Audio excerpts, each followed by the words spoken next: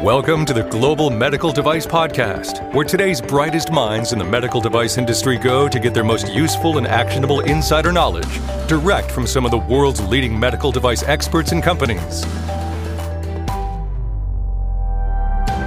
How excited are you about the topic of cybersecurity? Well, I know it's one of those things like maybe it applies to you, maybe it doesn't. But nonetheless, there's a lot of publicity. There's a lot of stories about this, a lot of different angles. For example, recently, the National Institute of Standards and Technology put out a call for position papers on the topic. FDA has come out with a position paper on the topic. So joining me on this episode of the Global Medical Device Podcast is Mike Drews with Vascular Sciences. And we unpack cybersecurity a little bit. We even propose some thoughts and ideas on ways to potentially even eliminate the idea of cybersecurity from your medical device. So enjoy this episode of the Global Medical Device Podcast. Hello and welcome to the Global Medical Device Podcast. This is your host and founder at Greenlight Guru, John Spear. Joining me today is familiar voice and should be familiar face on the Global Medical Device Podcast since we've added video is Mike Drews from Vascular Sciences. So Mike, welcome. Thank you, John. Lately, there was an article, I think you sent it to me the other day, and it was intriguing to me. I'll just read the title and then we'll dive into the topic. But the title of the article states, FDA lays out device cybersecurity efforts as feds look to implement the Biden executive order. And I guess the first question that comes to mind, not to sound obvious here, but why is cybersecurity such a hot topic now? It's a great question, John. And as always, thanks for the opportunity to talk about this important topic with you and your audience today. John, let's actually take a half a step back even from that question and ask a question that I sometimes get from some of my customers in this area. Why is FDA concerned about cybersecurity? Is it within even FDA's authority to be concerned about cybersecurity? Cybersecurity, John, is a very broad topic. And I think like a lot of the other topics that we talk about, it's important not to overgeneralize. So let me give you a couple of quick examples, John, when it comes to identity theft. In other words, if somebody hacks into a software as a medical device or even a physical device that has some personal information like credit card information, do you think that is or should be a concern to the FDA, John? I'm going to say knee-jerk was no, and I was thinking about it before I knee-jerk said no,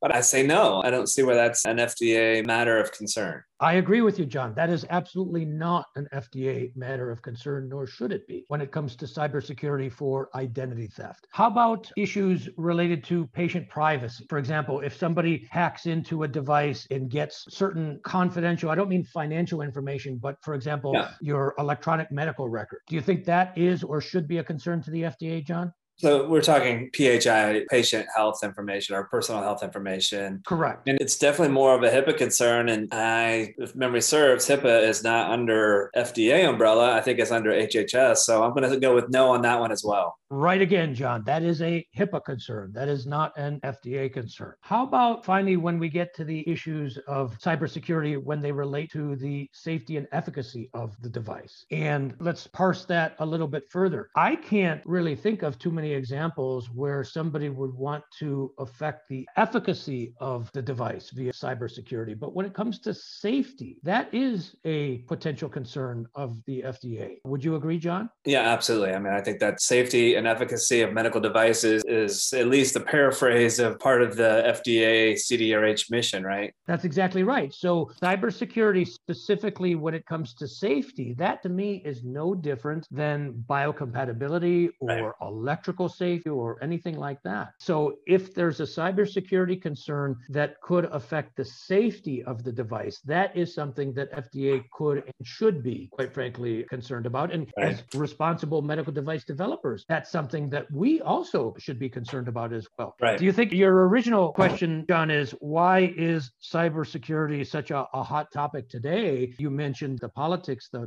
Biden initiative. Well, I would argue that, John, that cybersecurity has been a concern for a very long time. But do you think of an example that really kind of popularized this idea of somebody hacking into medical devices in the past? In other words, what brought this to a lot of people's attention, not just in the medical device community, but in the broader community? Well, I don't know if this is the one you were fishing for, but one story that comes to mind on this topic, I think it was in the category of urban legend for the longest time until I actually met the person who was connected to the guy that did it. But insulin pumps, a programmable insulin pump. There was this story about this person who figured out, not a doctor, knowledgeable about diabetes and the disease state. As the story goes, or at least my memory of the story, this person's child was prescribed a particular insulin pump. Well, this person also was a software developer and figured out a backdoor in a way to basically hack the insulin pump to reprogram it and change the therapy that was prescribed to his child. So that's a particular story that comes to my mind on this topic. So was there another one that you were thinking of? So I am familiar with several anecdotal examples like the one that you just described, but the one that I was thinking of, John, that really popularized this. Do you remember the old TV show on Showtime called Homeland? Oh, yeah, sure. Do you remember there was a particular episode where somebody hacked into the vice president of the United States pacemaker? Yes, now I do.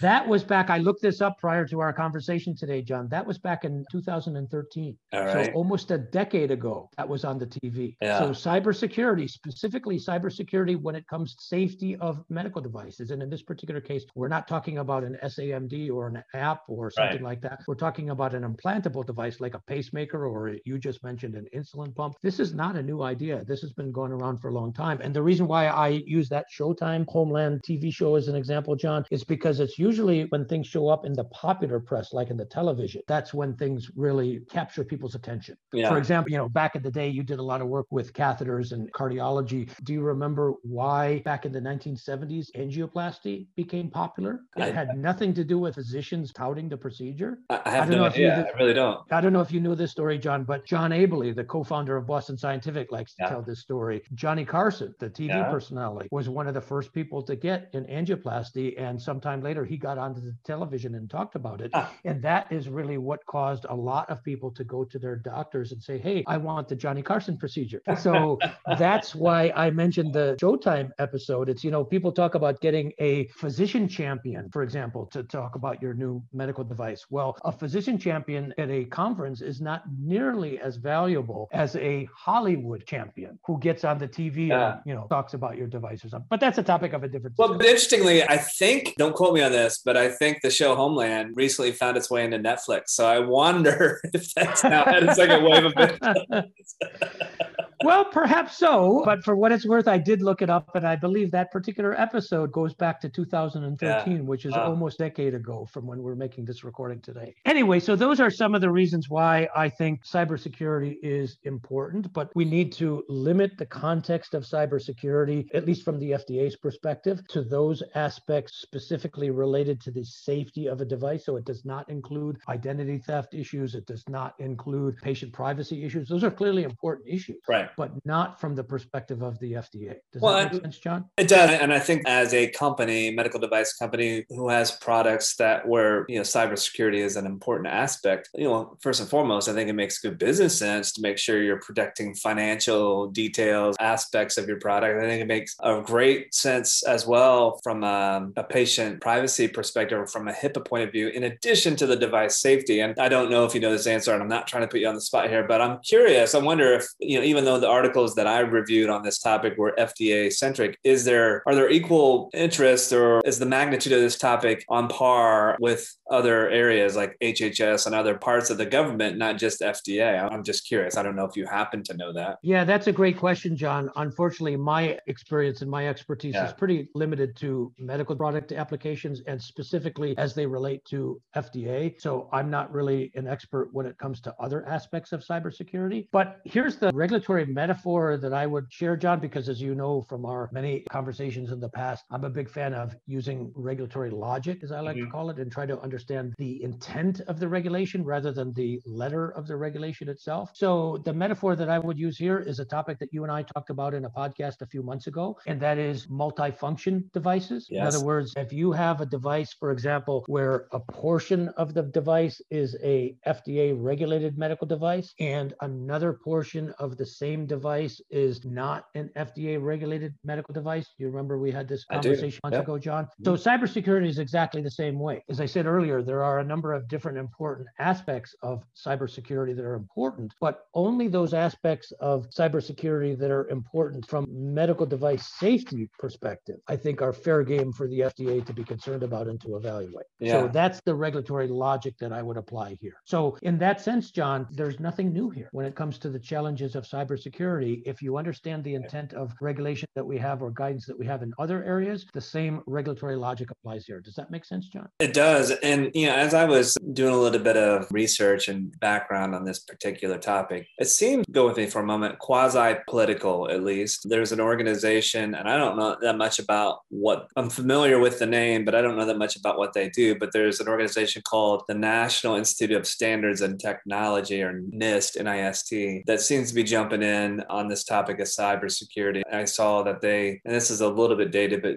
folks will still include the link to this in the notes that accompany the show. But they had a call for position papers back in May and June on different aspects of cybersecurity. And then I noticed that when I was digging, the FDA had a response to the NIST call for papers and that sort of thing. So starting off this podcast, the article that caught my eye was clearly, had some sort of executive order tied to it. So are we seeing some sort of political game here, do you think, or maybe not so much? Well, we can't be naive here, John. I mean, obviously politics infiltrates everything. And that's not necessarily a bad thing, but it is a fact of life. But specifically when it comes to NIST, and thank you for bringing this up, John, I put them under the same umbrella, if you will, as ISO, as ASTM, as Underwriters Labs. There's a number of organizations, some of them directly affiliated with the government, some not, that develop standards, whether it comes to cybersecurity or biocompatibility or electrical safety or what have you. And so in a sense, John, one can view this as FDA sort of outsourcing, if you will, developing a standard for cybersecurity, specifically of medical devices, to an organization like NIST. And there's nothing wrong with that. Yeah. And in a similar fashion, when FDA puts out, for example, a guidance, usually there's a period of time where FDA keeps the door open for any interested parties, whether it's a company or physicians or individuals, to offer comments on that guidance. FDA and NIST is doing the same thing here. Yeah. So they put out this position paper, kind of like the position papers that we've talked about before under the topic of artificial intelligence, which, as you remember, John, I've been quite public about this. I think FDA's approach to regulating AI, quite frankly, is back-asswards, to put it politely. But there's absolutely no problem. And I think it's a good idea, as these standards are developed, for people to offer comments. As a matter of fact, John, to be clever, and I've done this many times before, oftentimes specific companies will have employees or representatives of their companies serve on the panel of these organizations. It happens in ISO all the time. Are they doing that, John, for altruistic reasons? I doubt it.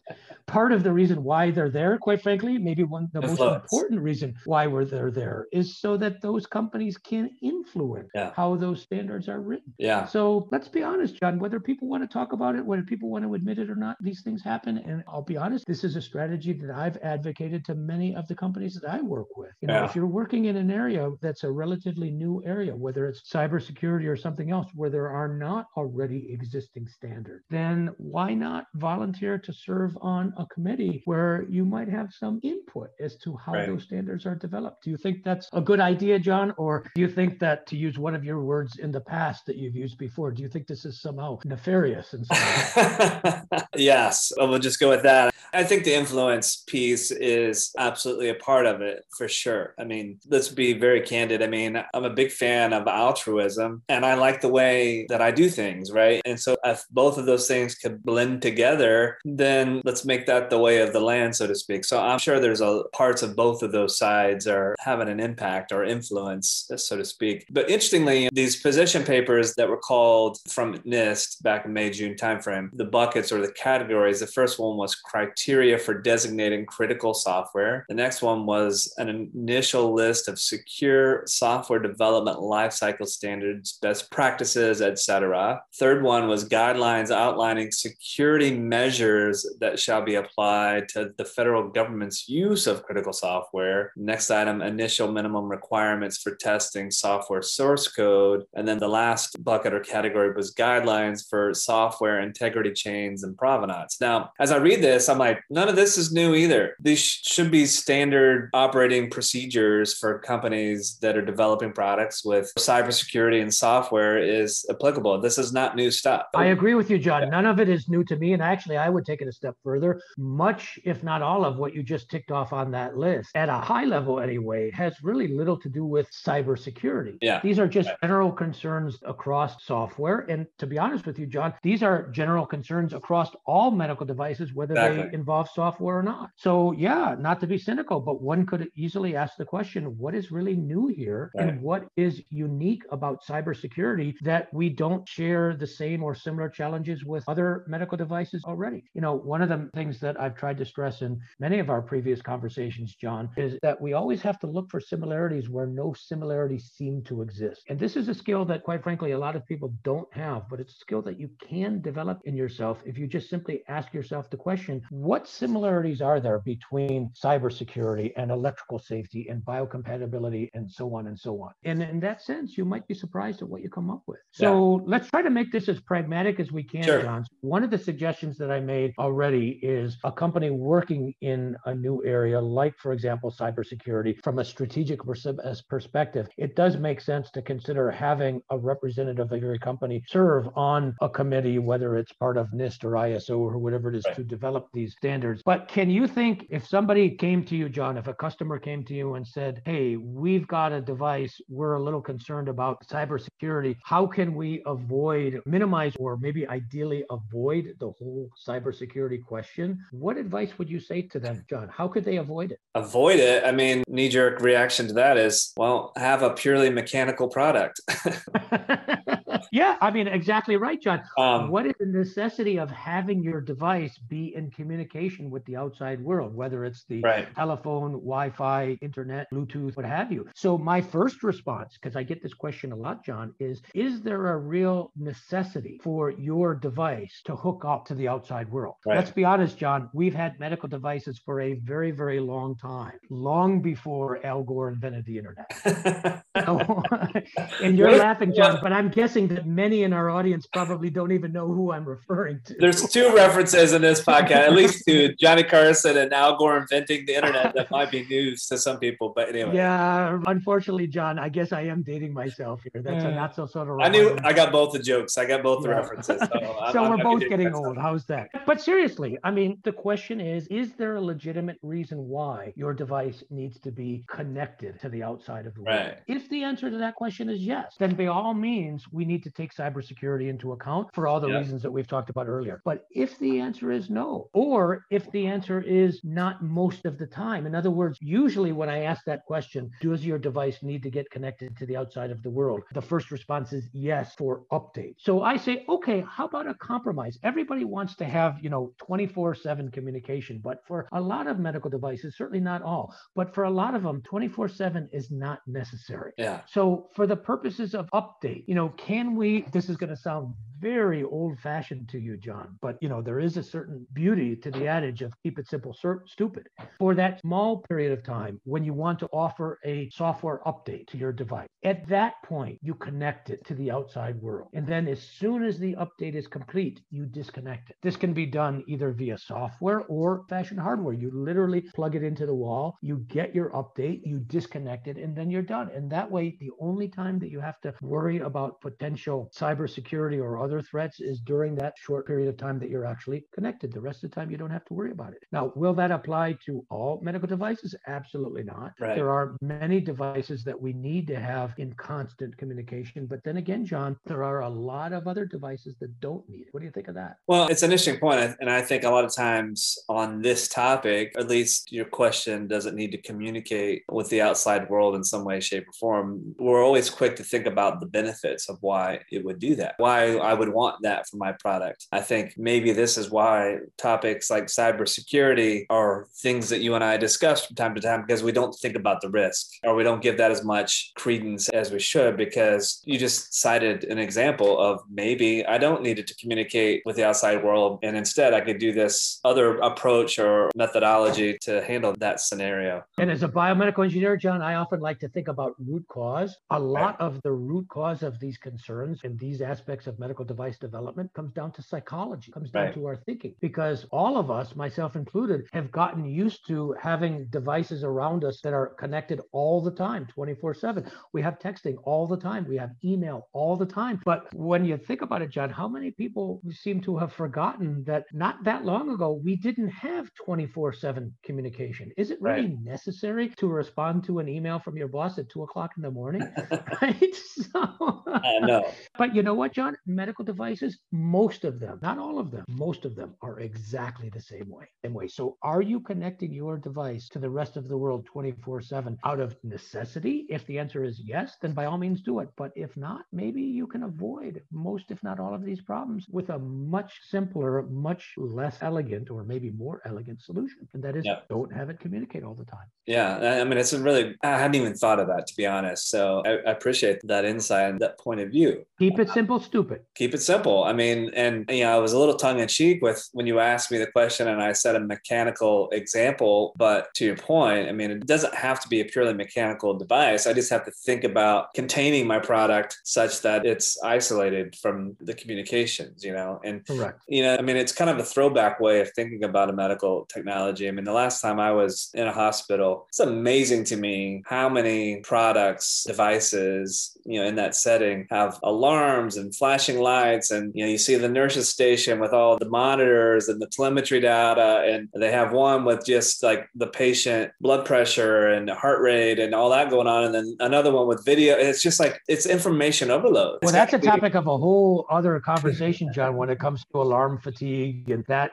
maybe we can do another discussion about the problem with infusion pump and infusion pump alarms that happened about 8 years ago or so, that led to basically all of the usability testing requirements that we have for medical devices today. That's a topic of a whole different discussion. But when it comes to cybersecurity, don't overlook the simplest, the most obvious solution, and that is, don't have your device connected to the rest of the world if you don't have to. And if you do need to have your device connected to the rest of the world, does it need to be connected all the time? You mentioned, for example, John, in critical care environment where monitoring of patient information in real time is very important. And that's a particular example where you're probably going to need 24/7 communication. Yes. But I would argue, John, that relatively speaking, that's a small number of medical devices. A lot of other medical devices that need to share information, that need to transmit, for example, information that they collect from a patient at home to the doctor's office. They don't need to be connected 24/7. They might be able to transmit that data, say, once a day or once a week. For that period of time, you're connected then, and then for the rest of the time, you're disconnected. Right. Don't overlook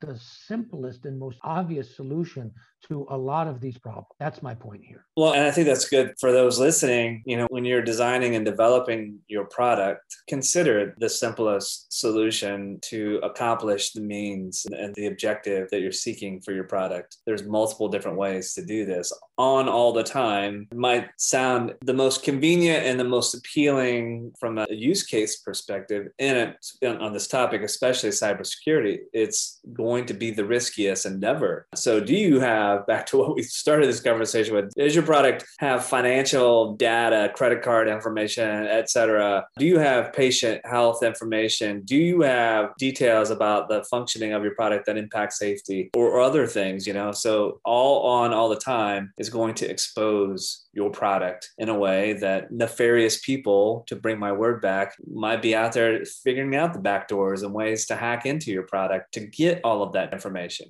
Absolutely. I agree with you, John. And take this one step further. And then I think we could to wrap up our conversation here with maybe a few final thoughts and recommendations. But when it comes to safety, as you and I have talked about before, John, the flip side of safety is a topic that both of us are very interested and involved with, and that is risk. So any medical device that does not take into account risks associated with cybersecurity threats. Now, again, let's not be overly broad here. I'm not talking about identity theft. I'm not talking about HIPAA issues. I'm talking about specific risks like, for example, somebody hacking into the vice president's pacemaker, right? Right.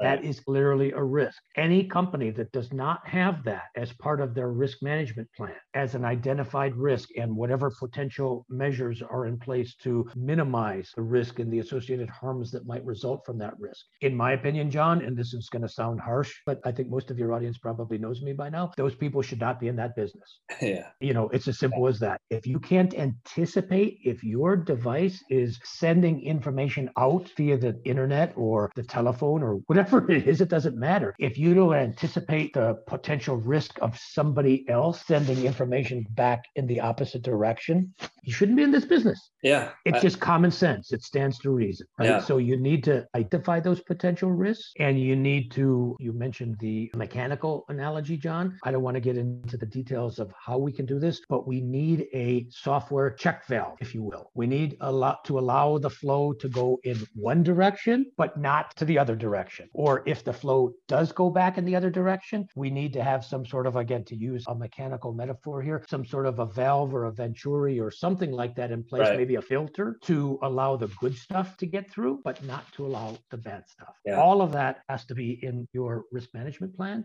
among other things as well. Would you agree, John? Totally agree. And good news is the position paper from FDA on this topic, I think, does a decent job of talking about that case, and they call it science-driven security testing. And they don't elaborate a lot of details, but the gist of at least what I picked up is exactly what you just described. So I'm encouraged from that perspective. FDA is like, yes, this is what you need to do, med device company, on this topic of cybersecurity. But I know it seems like it should be common sense and logical, but that's, again, common sense is not as common as we would like to think that it is Yeah. sometimes. Present company excluded. Of course, we're not talking about anybody in our audience here. We're talking about the other people that are not listening to us. Right. And by the way, I like using metaphors. I like looking in other areas for inspiration. You made the comment earlier that nothing is new here. I would actually take that to a much further extreme. Anybody that knows something about basic biology, what we're talking about here is the concept of a cell membrane, a semi-permeable membrane that basically allows certain things to go through and it prevents other things from going through, or the meninges, the blood-brain barrier that surrounds your central nervous system. So there's tremendous amount of inspiration, if you will, around the world that surrounds us. We just have to go out and look for it. That's all. Yeah, absolutely. Mike, any other tips, pointers, practical advice that you think is worth sharing with listeners on the topic of cybersecurity before we wrap things up today? So just to recap what I thought were some of the highlights of today's discussion, and feel free, John, to add anything that I may have missed. Always think about cybersecurity if you have a device that is connected to the outside of the world. But remember, limit at least your cybersecurity concerns to the FDA sense of cybersecurity, not identity theft, not HIPAA, not even efficacy so much, but those things directly related or could be related to the safety of your device. Include that in your risk management plan, as well as the measures that you plan to institute to mitigate the harms associated with those risks. Consider the possibility, if you're working in an area where standards have not been developed or are in the process of being developed, serving on a committee, whether it's through NIST or a different organization, so that you can A, understand the standards that are being developed, and B, have influence as to how those standards will be developed in the future to benefit your product and perhaps to challenge your competitors. That this happens all the time. And the third point I was going to make now, John, maybe you can help me out because it just slipped my mind. Here's the main take that I took from this conversation is, if you think cybersecurity has to apply to your product, just take a step back, reconsider, think about exactly the need, the interaction that your product has at point of use. And, if you say it has to be on all the time communicating with the outside world, does it? Maybe it doesn't. Maybe there's some safeguards and some controls you can put in place with your product so that it's not exposed or minimizes the exposure from cybersecurity threats. So keep it simple as you possibly can. So just reconsider, just think about it. There, of course, as Mike mentioned, there are plenty of examples of products and technologies that do need to be on all the time because of the nature of their use. But I would say the vast majority of medical devices probably don't. So weigh those benefits with those risks and make sure that you're being robust, thorough, and complete with the design and development of your products to address those scenarios. That was precisely my third point, John. Thank you for reminding us. All right. Well, Mike, I'm glad we had an opportunity to talk a little bit about this topic. I don't honestly spend that much time thinking about or reading about cybersecurity. So in preparation for and during the discussion today, there's lots of little nuggets that I picked up. And, I think this is an important, keep the frame of mind appropriate. Make sure that as as it relates to FDA, then my focus is about the safety, in alignment with the mission or the objectives of the FDA too. So bear that in mind. And the very last thing that I would share, John, and then we can wrap this up. It's a recurring theme through a lot of our discussions, whether it comes to cybersecurity or any of the other kind of testing. Please don't follow what so many in these industries seem to do, and that is the ticking boxes on a form. Yeah. Because the whole purpose of thinking about whether it's cybersecurity or biocompatibility or anything. I hate to harp on this, John, but I just had a conversation with one of my customers just earlier today where, what are the boxes on the form that we need to tick? And this particular company was doing, some ISO testing that I asked them, how is it applicable to their device? And they said, it's not applicable. And I said, well, why are you doing it? And they said, because it's on the form. It's oh my gosh. So whether it comes to cybersecurity or anything else, please think first.